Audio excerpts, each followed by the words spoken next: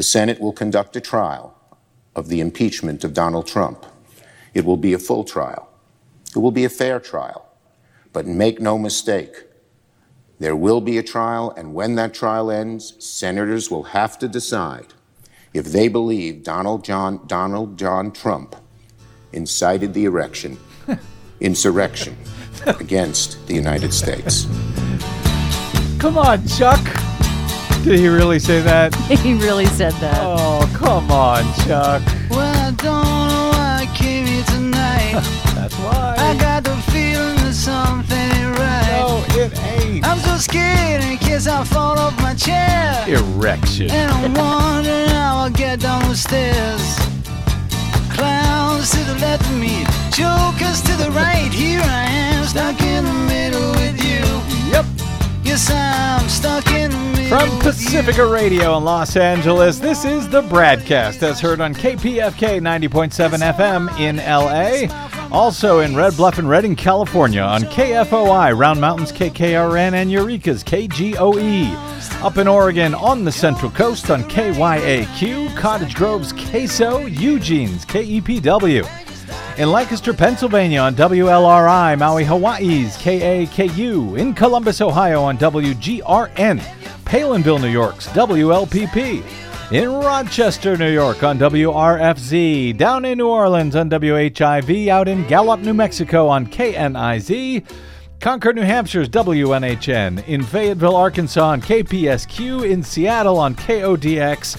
Janesville, Wisconsin's WADR, and Minneapolis, St. Paul's AM 950 KTNF. We also stream coast to coast and around the globe on the internets on the Progressive Voices channel, Netroots Radio, Radio for Humans, FYI Nation, NicoleSandler.com, Radio Free Brooklyn, Workforce Rising, No Lies Radio, Deprogrammed Radio, Verdant Square Radio, and Detour Talk. Blanketing planet Earth 5 days a week. I'm Brad Friedman, your friendly investigative blogger, journalist, troublemaker, muckraker, and all-around swell fellow. Says me from bradblog.com. I'm sorry, I can't get Chuck Schumer's erection out of my mind. Hey, oh boy. Welcome to the BradCast. Joe Biden today continued to sign his flurry of executive orders. On Tuesday, they focused on racial equity and systemic racism. One measure, for example, ordered the Department of Justice to end its reliance on private prisons and to acknowledge the central role government has played in implementing discriminatory housing policies. On that prisons bit, you may recall that at the very end of the Obama administration, an order, and it was great, it was big news at the time, big good news at the time, an order was issued by the Department of Justice to begin doing away with private federal prisons. Remember that? Well, I don't know if you remember, but that order was issued by someone at the time named Sally Yates. I did not know that. Yeah, it was the first I had seen her name at that time. Of course, she would later on be fired by Donald Trump for warning him that then National Security Advisor Michael Flynn had been compromised by Russia after lying to the FBI about his conversations with them before the inauguration. He was eventually pleaded guilty to that, for which Donald Trump pardoned Michael Flynn. Trump had rolled back that order to do away with the private federal prisons. Joe Biden now is putting those orders back in place, saying that, quote, this is the first step to stop corporations from profiting off of incarceration at privately managed facilities holding some 14,000 federal inmates, though it should be noted, like Yates's order, it does not end the federal government's reliance on privately run immigration detention centers. Really? Yeah. Don't know why. They didn't do it last time. They're not doing it for now anyway, this time either. The latest executive actions come after Joe Biden signed an order Monday reversing a Trump-era Pentagon policy that largely barred transgender people from serving in the military. That was another order that had then been reversed by Donald Trump, only to now be reversed again by Joe Biden. Yes, erections have consequences. Oh, golly. Biden also, Hi, Desi Doyen. Hi. Are you enjoying the show so far? It's great. Okay. Biden also announced that he was ordering 200 more vaccine doses to get everyone in the nation vaccinated by summer. I'm surprised that has to be done. You mean we didn't already have plans to vaccinate everyone? Surprise! On Monday, Biden's selection for Treasury Secretary Janet Yellen, the first woman to hold that job, was approved by the U.S. Senate, and she was sworn in today by the nation's first female vice president, Kamala Harris. And Biden's nominee for Secretary of State, Anthony Blinken, was finally confirmed by the Senate today as well. And speaking of the Senate and those articles of impeachment, well, the article of impeachment for Donald Trump for his second Senate impeachment trial, that article was delivered by the U.S. House impeachment managers to the U.S. Senate on Monday night, and on Tuesday, senators were formally sworn in as, quote, impartial jurors, I'm sure they will be, for the historic second impeachment trial of a U.S. president, even though the trial itself will not occur now for about 2 weeks, thanks to an agreement between the new Majority Leader Chuck Schumer and now Minority Leader Mitch McConnell. Nonetheless, a majority of Republicans rallied against trying Donald Trump, former President Donald Trump, for incitement of insurrection, with just 5 members of his party joining Democrats in voting to go forward with the impeachment trial in the Senate. The 55-45 vote cleared the way for Trump's second impeachment trial. It narrowly killed a Republican effort to dismiss the charge as unconstitutional, on the claim that even though it has been done in the past, holding an impeachment trial after the official in question has left office is somehow unconstitutional. That did not fly, but the fact that only 5 Republicans were willing to vote against the measure suggests that Democrats may have a difficult time finding the 17 Republican senators that they would need to convict Trump during the trial, which will now begin the week of February 8. And can we just talk about what bad faith this GOP Senate vote was? Because McConnell delayed. He blocked the Senate from even considering starting the trial while Trump was still in office when he was impeached. Yeah. And McConnell intentionally waited until after Trump was out of office so he could then argue, well, he's out of office now. We couldn't possibly impeach him now. For the record, the good faith Republicans, at least those who voted against the measure to toss out this trial entirely, the measure, by the way, was introduced by the pretend libertarian constitutionalist Rand Paul. Those who voted against it on the Republican side, Senators Lisa Murkowski of Alaska, Susan Collins of Maine, Mitt Romney of Utah, Ben Sasse of Nebraska, and Pat Toomey of Pennsylvania. All 5 had previously said they were open to hearing the impeachment case. Even Mitch McConnell, who previously said that Trump provoked the MAGA mob attack on the U.S. Capitol, even McConnell voted to try and kill the impeachment trial. More on that, I suspect, in the days ahead. Murkowski said, "My review of it has led me to conclude it is constitutional in recognizing impeachment is not solely about removing a president. It is also a matter of political consequences." She called Donald Trump's actions unlawful. But I guess if you do something unlawful in the very last days of your presidency, you get away with it under Rand Paul's reading of the Constitution because, hey, now you're out of office. You can't be held accountable with impeachment. So we've got 2 weeks until that trial begins. I suspect we'll have time to talk more about all of this in the days ahead. And more, by the way, on the U.S. Capitol attack in a moment. But shortly after we got off air on our previous show, Mitch McConnell caved in the first Senate standoff of the new session over the power-sharing resolution for the 50-50 split in the U.S. Senate, where Democrats now hold the majority thanks to the Vice President, Kamala Harris, with the tie-breaking vote as Senate President. Schumer claimed victory on Monday night after McConnell finally dropped his demand that Democrats commit to preserving the filibuster. A spokesperson for Schumer said, "We're glad Senator McConnell threw in the towel and gave up on his ridiculous demand. We look forward to organizing the Senate under Democratic control and start getting big, bold things done for the American people."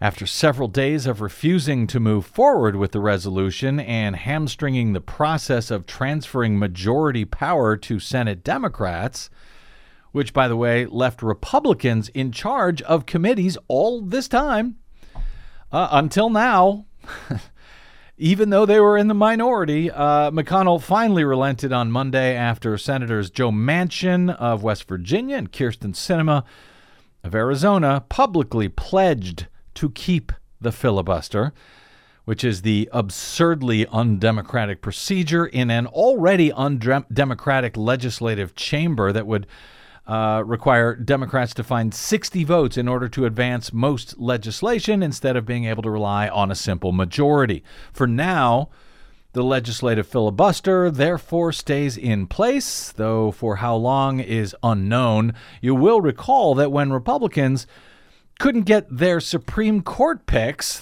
through, McConnell simply blew up the filibuster.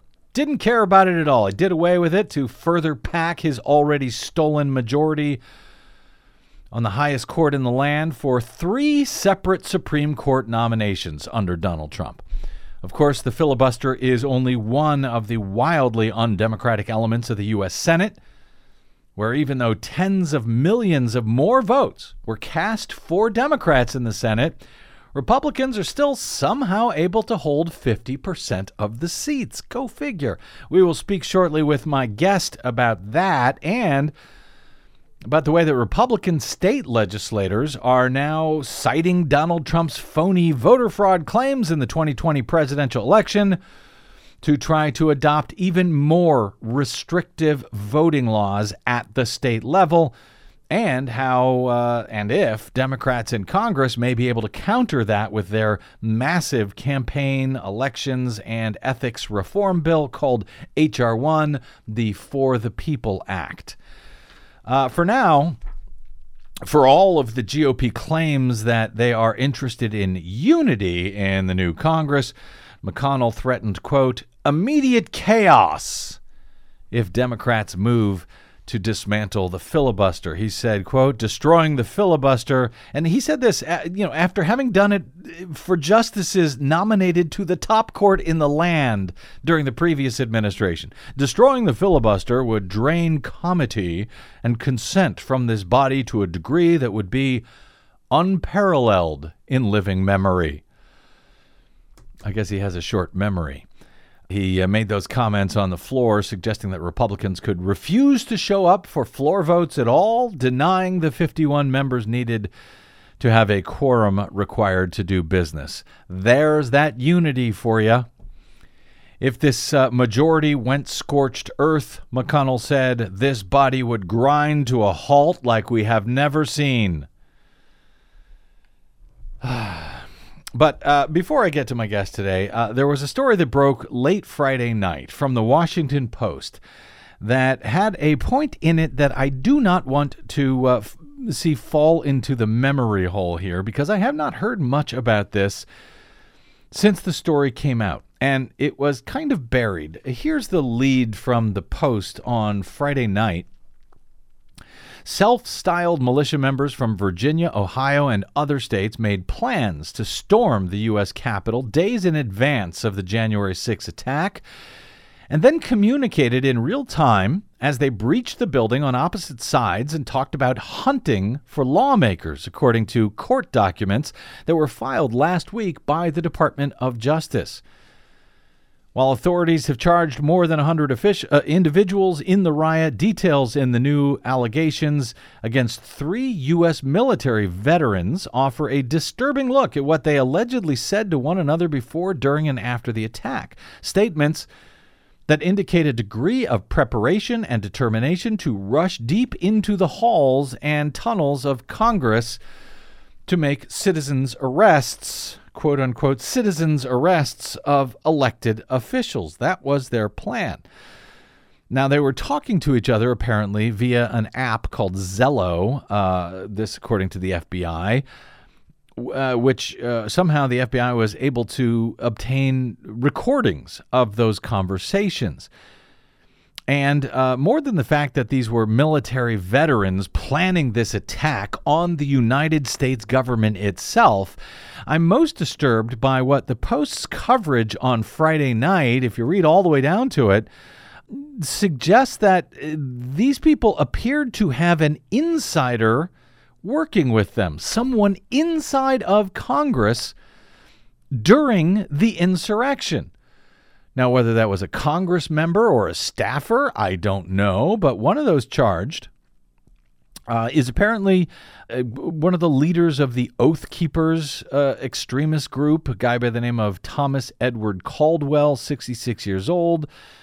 He alleging that they charged him alleging that this Navy veteran had helped to organize a ring of dozens who coordinated their movements as they, quote, stormed the castle to disrupt the confirmation of then President-elect Joe Biden's Electoral College victory. According to these documents, the court documents that they have transcripts of their conversations, co-defendant Jessica Watkins, a 38-year-old Army veteran, said while the breach was underway, quote, "We have about 30 to 40 of us. We are sticking together and sticking to the plan. Arrest this assembly. We have probable cause for acts of treason, election fraud," a man replied, according to audio recordings of communications between Watkins and others during the incursion. A man responds, quote, "This is everything we effing trained for," said one unidentified man in the conversation. But here's the part that troubles me. All of that's quite troubling. But oh, yeah. In the charging papers, the FBI said that during the riot, Caldwell received Facebook messages from unspecified senders updating him of the location of lawmakers inside the Capitol. When he posted a one-word message, quote, "inside," he received exhortations and directions describing tunnels and doors and hallways, according to the FBI. Some messages included, quote, "All legislators are down in the tunnels, 3 floors down," and, quote, "Go through back house chamber doors facing left, down hallway, down steps." That's kind of specific. These lawmakers had been hustled down into, secure locations when all of this happened. And someone knew enough to say, take a left, go down the back through the chamber doors, left down the hallway, down the steps. Another message read, "All members are in the tunnels under Capitol. Seal them in. Turn on gas." So that's a little creepy. Who would know those details if not someone on the inside? It's very creepy, and I suspect, or at least I hope, in the next 2 weeks, as Trump awaits his second impeachment trial, that we will learn more about this. It seems Trump was not the only insider who incited an insurrection on January 6th. Or an erection, as golly. Chuck Schumer would say. Well, it's obviously a very, very troubling information there. And I know hope that the FBI is able to conduct the investigation such that we get to find out who those people that were communicating those directions to them, who those people actually are. Yeah, and I'm surprised that we've heard so little about that. So I just kind of wanted to point that out. Don't let it get lost down the memory hole. Exactly. Someone on the inside knew exactly where all these lawmakers were and was willing to tell these people exactly how to get there and how to seal them in, and then, don't know what this means, turn on gas. Okie dokie. Anyway, in the meantime, why let a good insurrection, you're welcome, at the U.S. Capitol over phony voter fraud claims go to waste. Republican legislators around the country certainly are not doing so. In fact, they're using this as an opportunity to make voting more difficult under the premise that all of that non-existent voter fraud needs to be stopped, except with very real legislative measures that make it more difficult for certain voters to vote, because apparently doing things that voters actually like and want, well, that's more difficult for Republicans than lying to them about voter fraud and using that lie to prevent Democrats from being able to vote at all. David Daley of FairVote, who wrote the book on unrigging our elections, he joins us next on the BradCast. I'm Brad Friedman.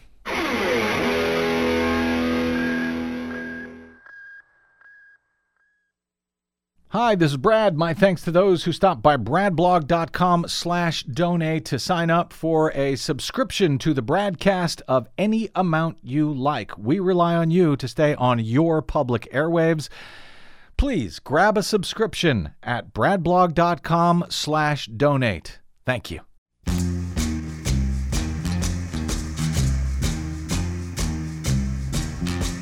The beat goes on.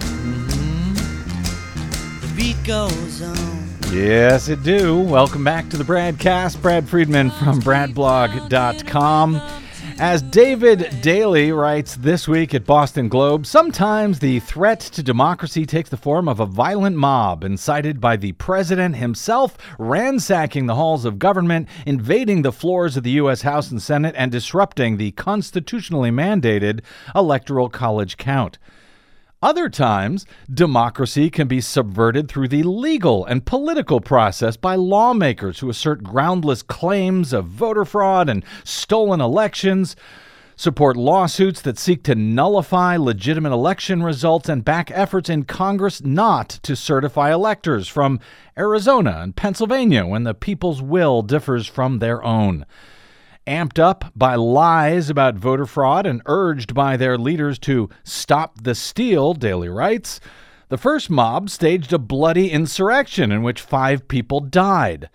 The second mob, 139 Republican members of the U.S. House, a majority of the caucus, filed past bullet holes and broken glass and voted to endorse the big lie that those states somehow had been stolen from Donald Trump. Glass can be replaced, security enhanced, he writes, but what if the more dangerous threat to our nation comes from the mob that would legally subvert free and fair elections? Even as the nation condemns the violent rioters, that other mob, that respectable one, has stayed busy working to remake electoral rules to their advantage in legislatures nationwide. After fueling a phony narrative around voter fraud, many Republican legislatures are orchestrating real suppression techniques that will disproportionately affect young and minority voters. Even before Joe Biden had been inaugurated, Republican-controlled state legislatures were seeking to capitalize on the misinformation that they sowed as justification for rigorous new voter ID restrictions, new limitations on mail voting, and other unnecessary barriers to the ballot box, all of which will reverberate in their favor, naturally, in 2022 and 2024, Daley argues.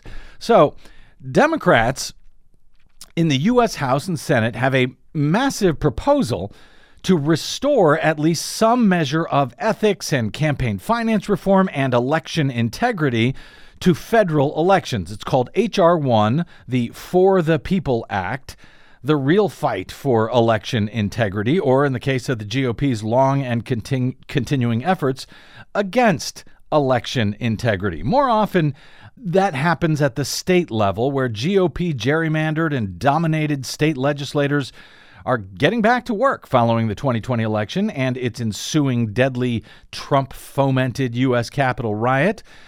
They're getting back to work to move legislation through state capitals in hopes of making voting more difficult, at least for some, preying on the confusion of millions of voters who have been duped into believing massive voter fraud by Democrats somehow flipped the results of the 2020 election from Trump to Biden last November.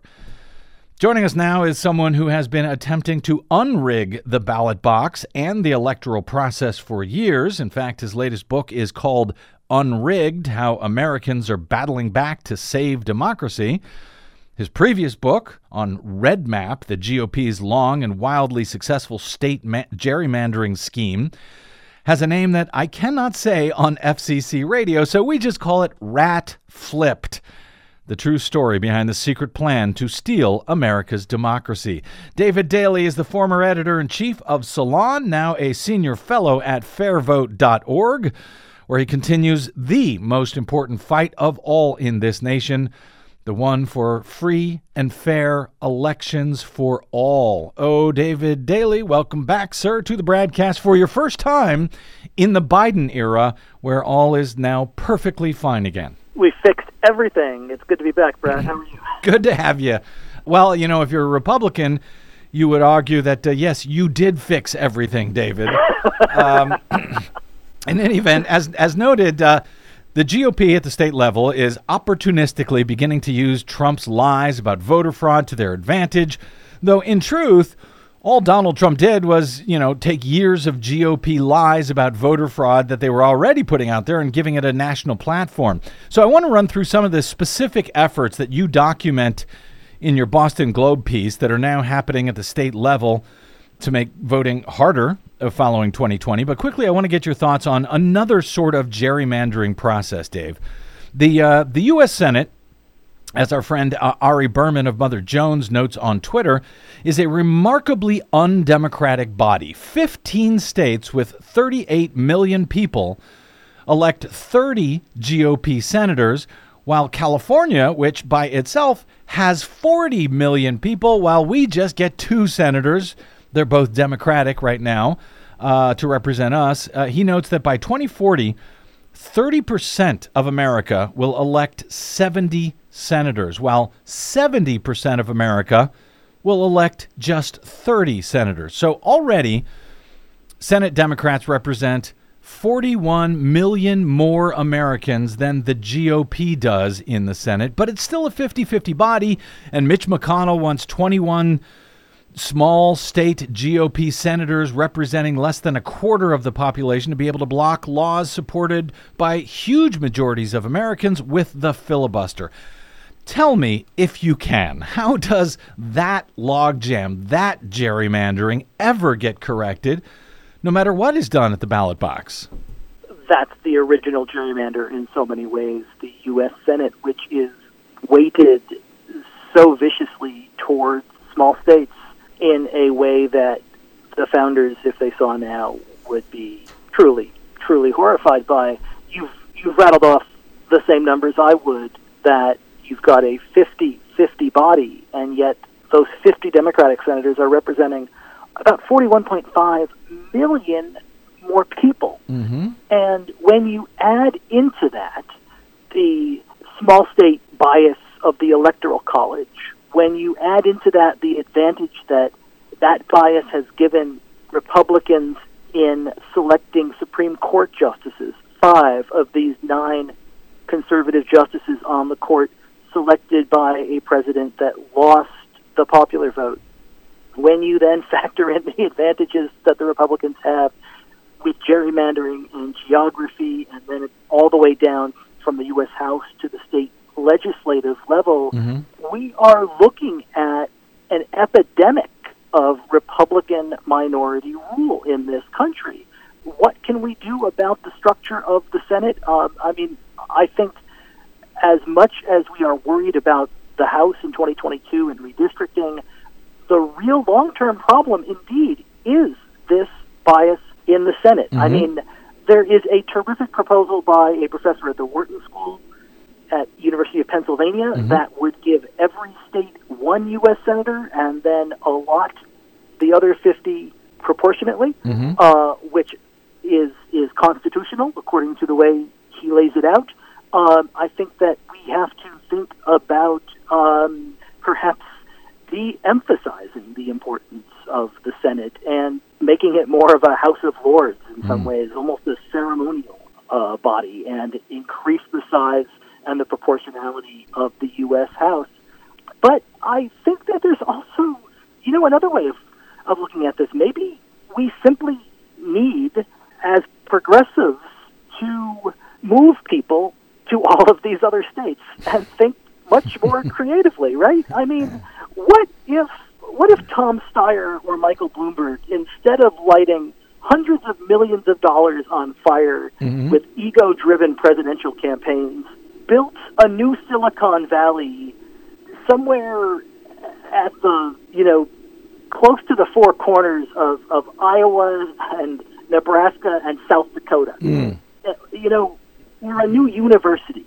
What if we created a magnificent new research university in Wyoming and paid people to go there, and we start to think about affecting the Democrats' geography problem, which in many ways is just as big as the gerrymandering problem. Well, no one will ever fault you for not thinking big, Dave Daley, because, I guess if that's what it takes, do I have to leave California? I kind of like it here.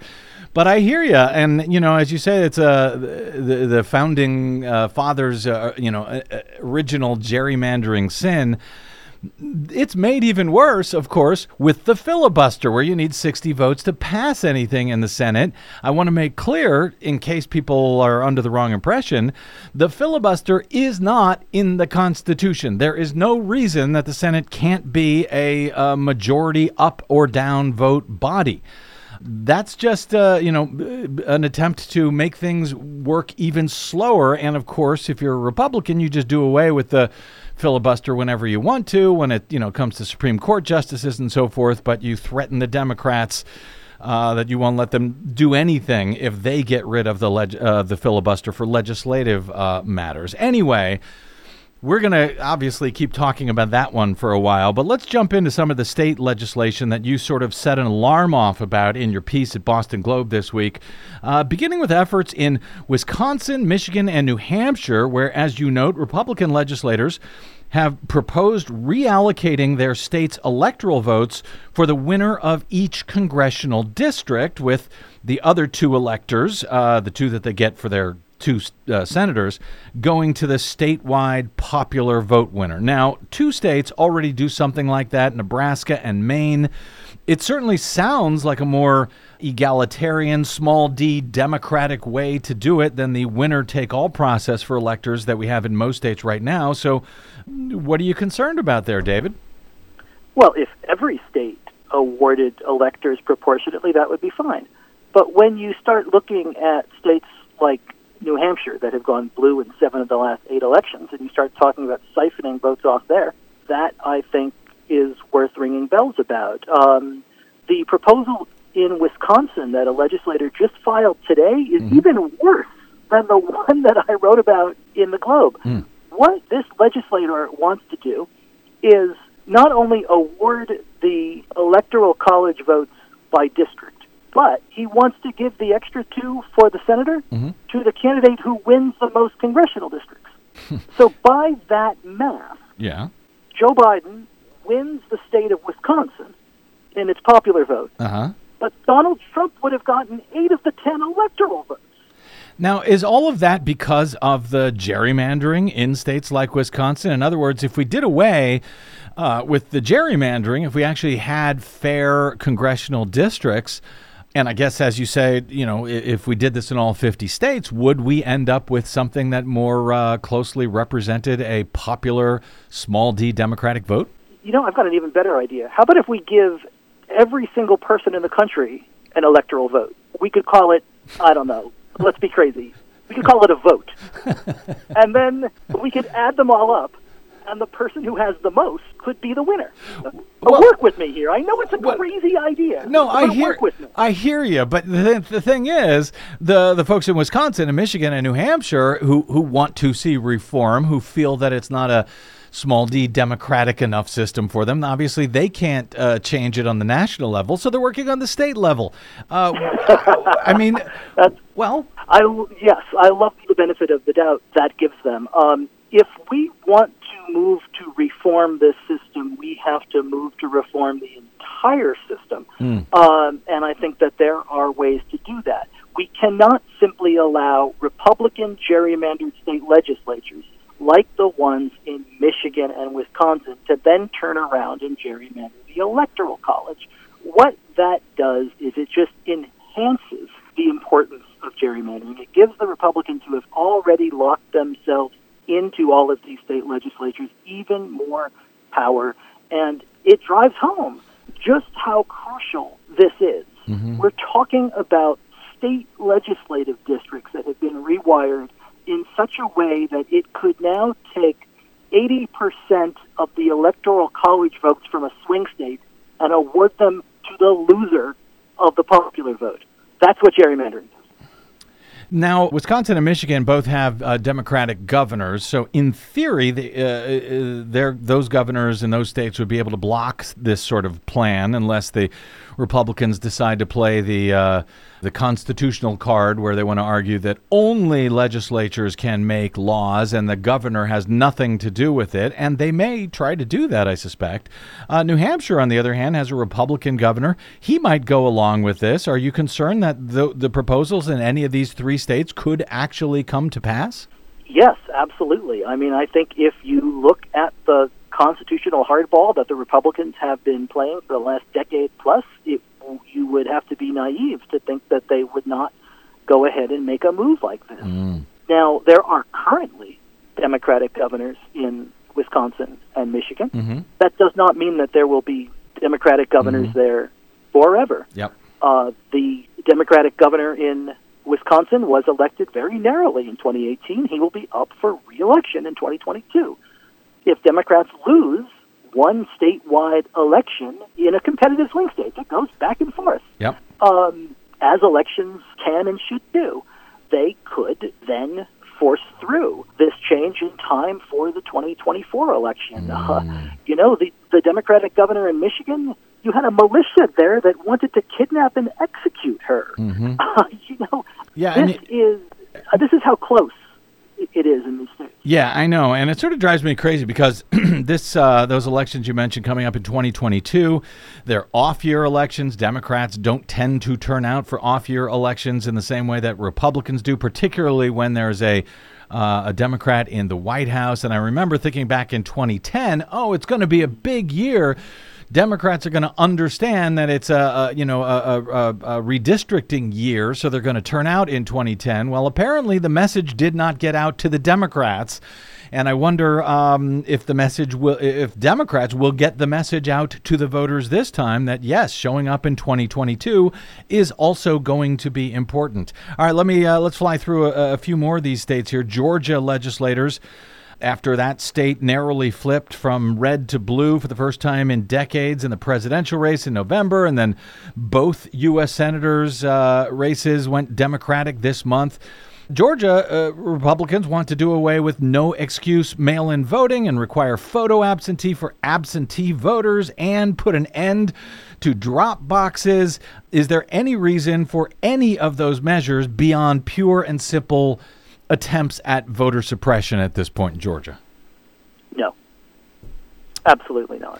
It's pure and simple voter suppression. And can you explain the reason that Republicans are freaked out by secure absentee ballot drop boxes, but that they are perfectly fine with mailboxes, which force the ballots to then go through many more hands before they eventually get to the county to be counted, if they ever do?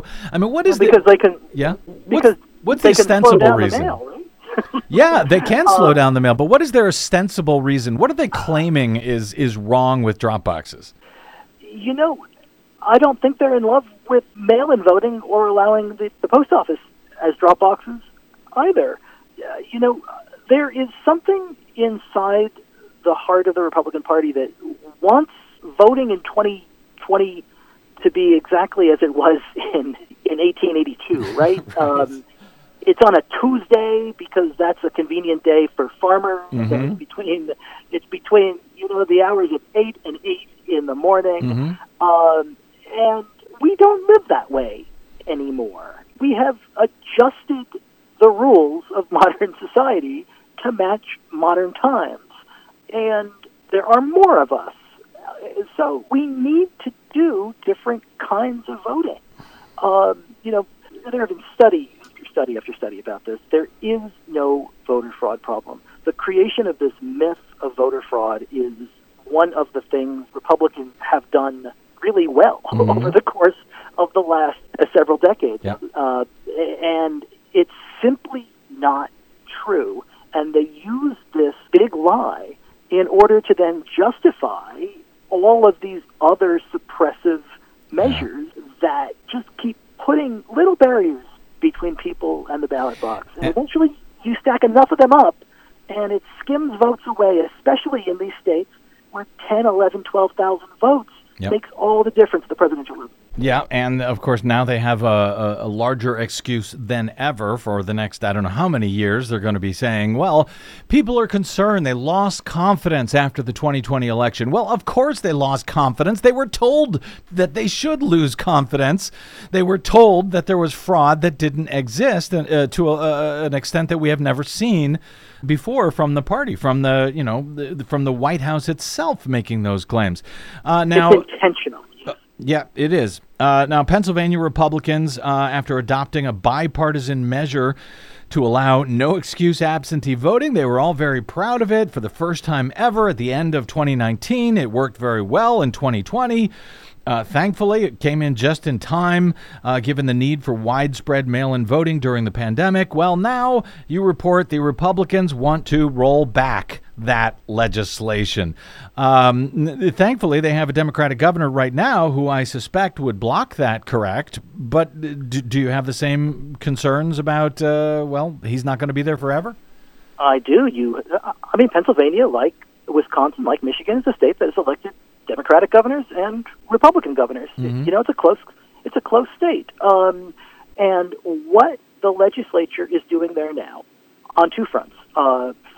First on the front of trying to roll back a lot of these mail-in and absentee voting reforms that worked really well in 2020 in driving turnout and making it easier to vote in the middle of the pandemic. But they are also attempting to gerrymander the state Supreme Court, which is currently elected statewide. And what Republicans have done is they have put forth a constitutional amendment that will be voted on in a low-turnout May election to district state Supreme Court justices. And in a state like Pennsylvania, in which most of the Democratic voters are concentrated in Pittsburgh and Philadelphia, a little joke about Pennsylvania being Philadelphia and Pittsburgh with Alabama in the middle. Right. You've got a lot of red in the middle of the state and these two sort of bright blue sections at opposite ends. That would give Republicans the ability to take an unfair, rigged advantage on the state Supreme Court,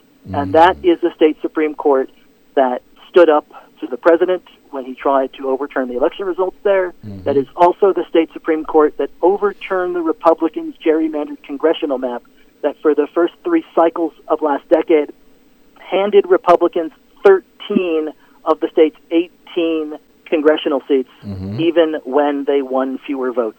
They would get 70% of the seats with about 48% of the votes. And this is a case where they're gerrymandering the Supreme Court, where it's going to be a ballot measure, a constitutional measure, so I guess it cannot be stopped, even if they have a Democratic governor in office. I'm going to point folks towards your piece at Boston Globe to check out what Republicans are now trying to do in Minnesota and, of course, down in Texas, where they are always trying to make it harder to vote, which I think is why they have the either the second lowest or the lowest turnout rate in the country. That is no accident either. That is by design as well. But since I've got just a minute or so left here, David Daley, after playing defense on voting rights against all of these things that we're talking about here, Democrats are at least trying to get on the offensive a little bit. Democrats now, both in the House and Senate, have a bill called For the People Act. It provides a lot of long overdue reforms for voting and fair elections, ending the dominance of big money and dark money in politics, reinforcing disclosure and ethics laws for members of Congress. There's a lot in that bill. It's a really huge bill. which probably means it has no chance to pass, but I'm just being negative here. So for now, I don't have time to go through it, but is there anything in particular in that bill that jumps out at you that you like or that you don't like? And how, in any event, is any of it supposed to get through so long as the Senate filibuster exists, requiring 60 votes to pass anything? Boy, there is a lot of great stuff in this bill. Independent commissions for congressional redistricting mandated around the country, automatic voter registration, online voter registration, an end to felony disenfranchisement, an end to voter purges, all kinds of terrific things in this bill. Democrats have got to go big and they've got to go fast because we've just identified all of these huge structural and geographical barriers that make it really, really rare and surprising for them to have control of all three branches at once. Well, they got to go big. They got to go fast. Now, but they might not have this chance again. You say go now, and by the way, I was happy to see Chuck Schumer is saying exactly the same things. We need to go bold. We need to go quickly. That's all good. Yeah. But if you have a filibuster, none of this is going to get passed in this H.R. 1. Democrats have got to blow up the filibuster in order to do this, because if they don't, the advantages that the Republicans are going to have both on the Senate map and on a redistricted House map in 2022, they might not see either chamber again for the rest of the decade. And if all of these electoral college shenanigans get pulled off in state legislatures at the same time, you're going to see a big change in the White House map as well. They've got to use this opportunity while they have it, no matter what the cost. You know, I have a feeling we're going to be ending a lot of conversations over the next few weeks with the words, yeah, but Joe Manchin in West Virginia and Kyrsten Sinema in Arizona. They've got to want something, right? What do they want? Give it to them. There you go. And, maybe what they want is something that they cannot have because the Republicans are holding it up with a filibuster, and maybe they'll come around and see the light as well. David Daley, always great speaking with you. Even greater speaking with you in the Joe Biden era. We're all a little bit less freaked out. So David Daley, former editor-in-chief at Salon, now a senior fellow at FairVote.org. You can find him on the Twitters at DaveDaley3, that's the number 3, and of course at FairVote.org. And we will link to his Boston Globe op-ed. 2 mobs stormed the Capitol, one in MAGA hats, the other in expensive suits. Dave Daley, always great speaking with you, my friend. Hope to do it again soon. Anytime, Brad. Thank you, brother. All right, quick break, and we're back with Desi Doyen and the Green News Report. Right after this, I'm Brad Friedman, and you are listening to the BradCast.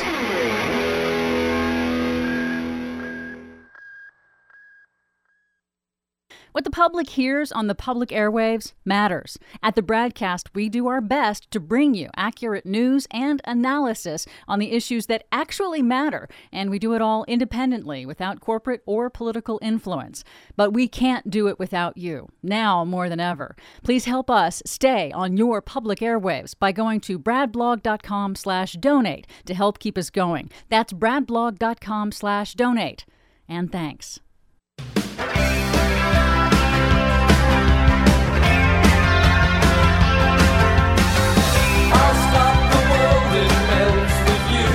Are you having as much trouble keeping up with all of these Joe Biden signing executive orders as I am? Oh, hell yeah. There's a lot. There's a lot. I'm glad they're being signed, but boy, it's hard to keep up with them. Yep. But as usual, you do a hell of a job in our latest Green News Report. He has 17 executive orders really wiping away much of what President Trump did. President Biden moves to undo even more of Trump's attacks on the environment. The federal government also owns an enormous fleet of vehicles. And will use the power of the government purse to boost electric vehicles. Plus, court strikes fatal blow to Trump's polluting power plant rule. All of those blows, fatal and otherwise, straight ahead. From BradBlog.com, I'm Brad Friedman. And I'm Desi Doyen. Stand by for 6 minutes of independent green news, politics, analysis, and snarky comment. This back and forth, this must be so weird for other countries. Because under Obama, America celebrated the Paris Accords. But then under Trump, it was like, F the Paris Accords! Let the planet burn! And then now under Biden, it's like, all right, guys, I'm back in the Paris Accords. Sorry, yeah, and I'm also back on my meds. Sorry about that. Yeah, we are sorry. And back on our meds. This is your Green News Report.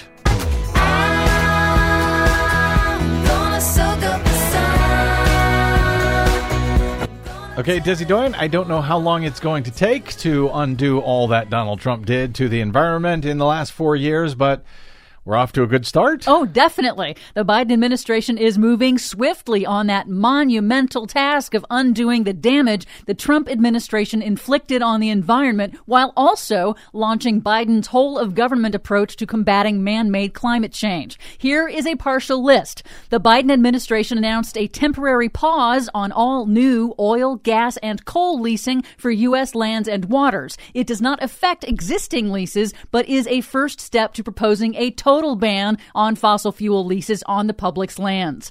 The temporary suspension also applies to new mining approvals and land swaps, including that transfer of lands in Arizona that are held sacred by Native Americans to a mining company. That is now on hold. Good. Biden rescinded Trump's 2019 declaration of a national emergency at the southern border with Mexico, which halts further construction of Trump's border wall that has already damaged the fragile desert environment. Good again. Biden also reinstated the Obama-era federal flood standard, which mandates that the design and construction of federally funded infrastructure must account for future sea level rise, increased flood risks, and other accelerating climate impacts. Good, and good. Biden's Environmental Protection Agency has asked the Department of Justice to pause its defense of Trump-era environmental rollbacks in court.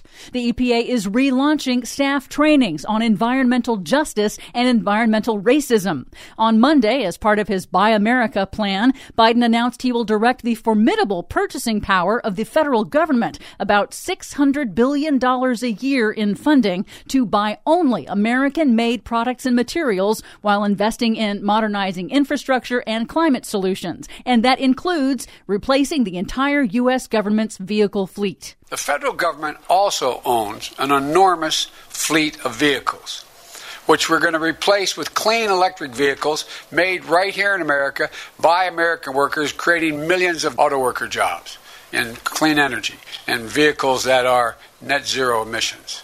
And together, this will be the largest mobilization of public investment in procurement, infrastructure, and R&D since World War II. Wow, that's huge. That's a lot of cars if he's going to replace the entire fleet. How many are we talking about here? We are talking about 650,000 vehicles. Biden will also close loopholes that had previously allowed car makers to claim their vehicles are American-made, even if only a few parts were made in the U.S. So a lot of electric cars are going to be made by government fiat. Yep. Biden is also hiring climate experts for top positions in every cabinet-level agency. He'll unveil a second round of climate-related executive orders later in the week. Meanwhile, very huge, very good news. A federal court has struck down one of Trump's most consequential climate rollbacks. The D.C. Circuit Court of Appeals vacated the Trump administration's replacement of President Obama's landmark Clean Power Plan, the first-ever standards to reduce carbon emissions from power plants. The Trump replacement rule was so weak that the Trump administration admitted it would actually increase pollution and could cause as many as 1,400 additional premature deaths every year. Of course, that's why he liked it. The court said that the Trump administration, quote, fundamentally misconceived the law. And crucially, it also reaffirmed the EPA's authority to craft climate regulations for a range of sources. The ruling gives the Biden administration a clean slate to craft new rules to control greenhouse gas emissions from power plants and meet Biden's target of 100% clean electricity by 2035. Finally, auto industry experts say electric vehicles are close to the tipping point of rapid mass adoption thanks to the plummeting cost of batteries. German car maker Audi became the latest manufacturer to announce it is ending production of internal combustion versions of its most popular car models, including plug-in hybrids, and will focus instead on going full electric.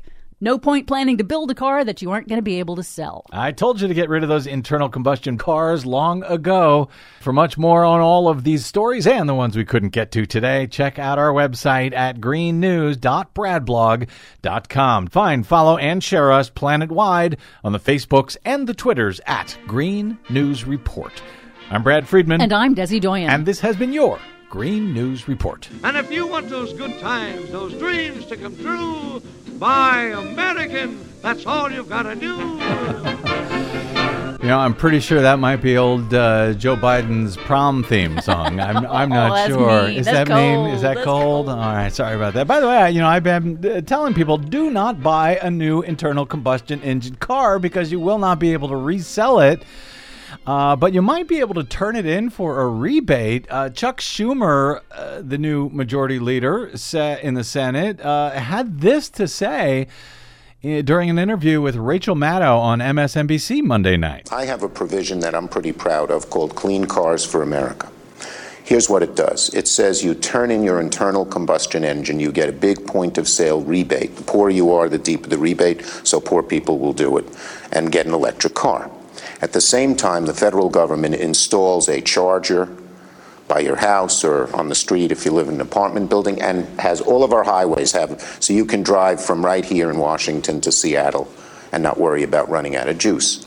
And at the same time, we give some real help to GM and Ford so they can become the electric car centers of the world, not China. All of it done with American labor. It will take every no new internal combustion engines will be produced after 2030, and by 2040 there will be no internal combustion engines on the road. That's kind of amazing. That's pretty huge. That is, of course, that's just his proposal, whether that comes to pass, but no new internal combustion engines after 2030? Well, that I think we're going to definitely see. They won't. That's new, offered for sale, which means that they won't be taking the old ones off the road. It just means you won't be able to buy an internal combustion engine car. He says by 2040, there will be no internal combustion engine cars on the road, period. That would be a very interesting and difficult transition to make happen. You look dubious. I am, but I think it'll happen organically on its own because it's cheaper. Electric vehicles are cheaper to run, cheaper to operate, and the battery innovation is happening very quickly. The Guardian just had a story that said that the electric car batteries with 5-minute charging times are now being produced. Really? In the laboratory. Time to commercialize them, but it's happening. Cool. All right. Thank you very much for all of the good news. Desi Doyen, our producer. My thanks to my guest today, FairVote's David Daley, and to all of you for spending a portion of your day or night with us. It is greatly appreciated. We are now celebrating our 17th anniversary for a while this week at bradblog.com. That's right. We are now 18 years old. The Brad blog is now old enough to vote. Go figure. Thanks to those of you who stopped by and keep us in business all of these years by stopping by bradblog.com/donate. We welcome your anniversary gifts. You can also drop me email if you like. I'm bradcast@bradblog.com. On the Facebooks and the Twitters, I am the Brad Blog. That's it. We'll see you there. Until we see you here next time, I'm Brad Friedman. Good luck, world. And all you Republicans, you Democrats, and you Quakers, I want to tell you that the sun will be shining, the skies will be blue. Buy American, that's all you've got to do, play it, boy.